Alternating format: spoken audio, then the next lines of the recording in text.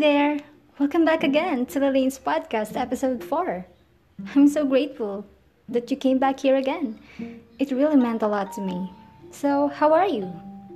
I hope you're doing alright. Always remember, just keep striving and aim high to be successful in the future, fellow co-students. So, in our previous lesson, we tackled about truth, opinion, and methods of philosophizing.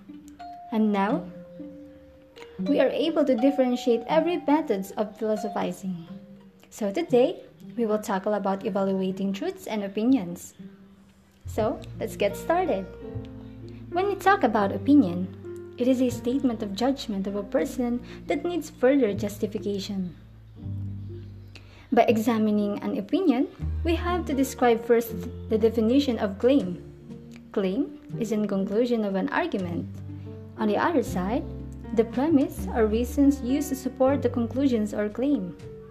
The third one is determine if the group of statements appear to be arguments but fail to support the conclusion, and that is called fallacies.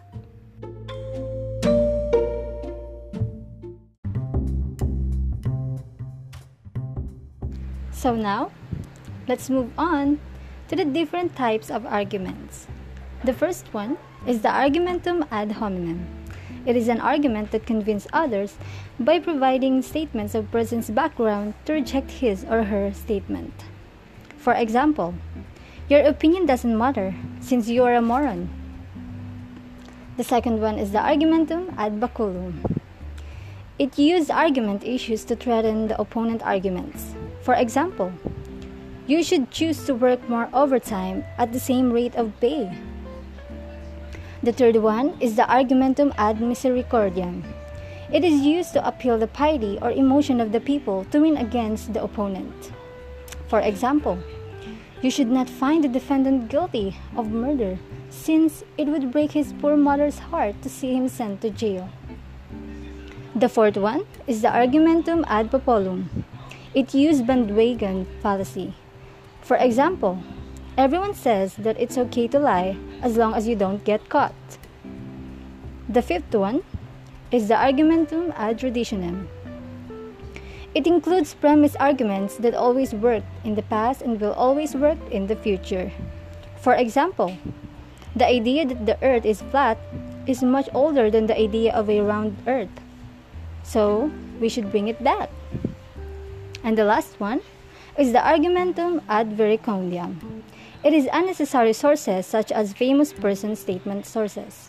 For example, a commercial claims that the best cereal is the specific brand of cereal athlete Michael Jordan eats for every day's breakfast.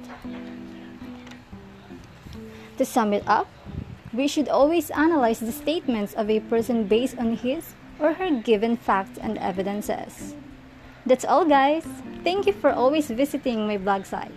Always make sure to visit my blog site to find more interesting information about philosophy. Until next time, adios amigos and amigas.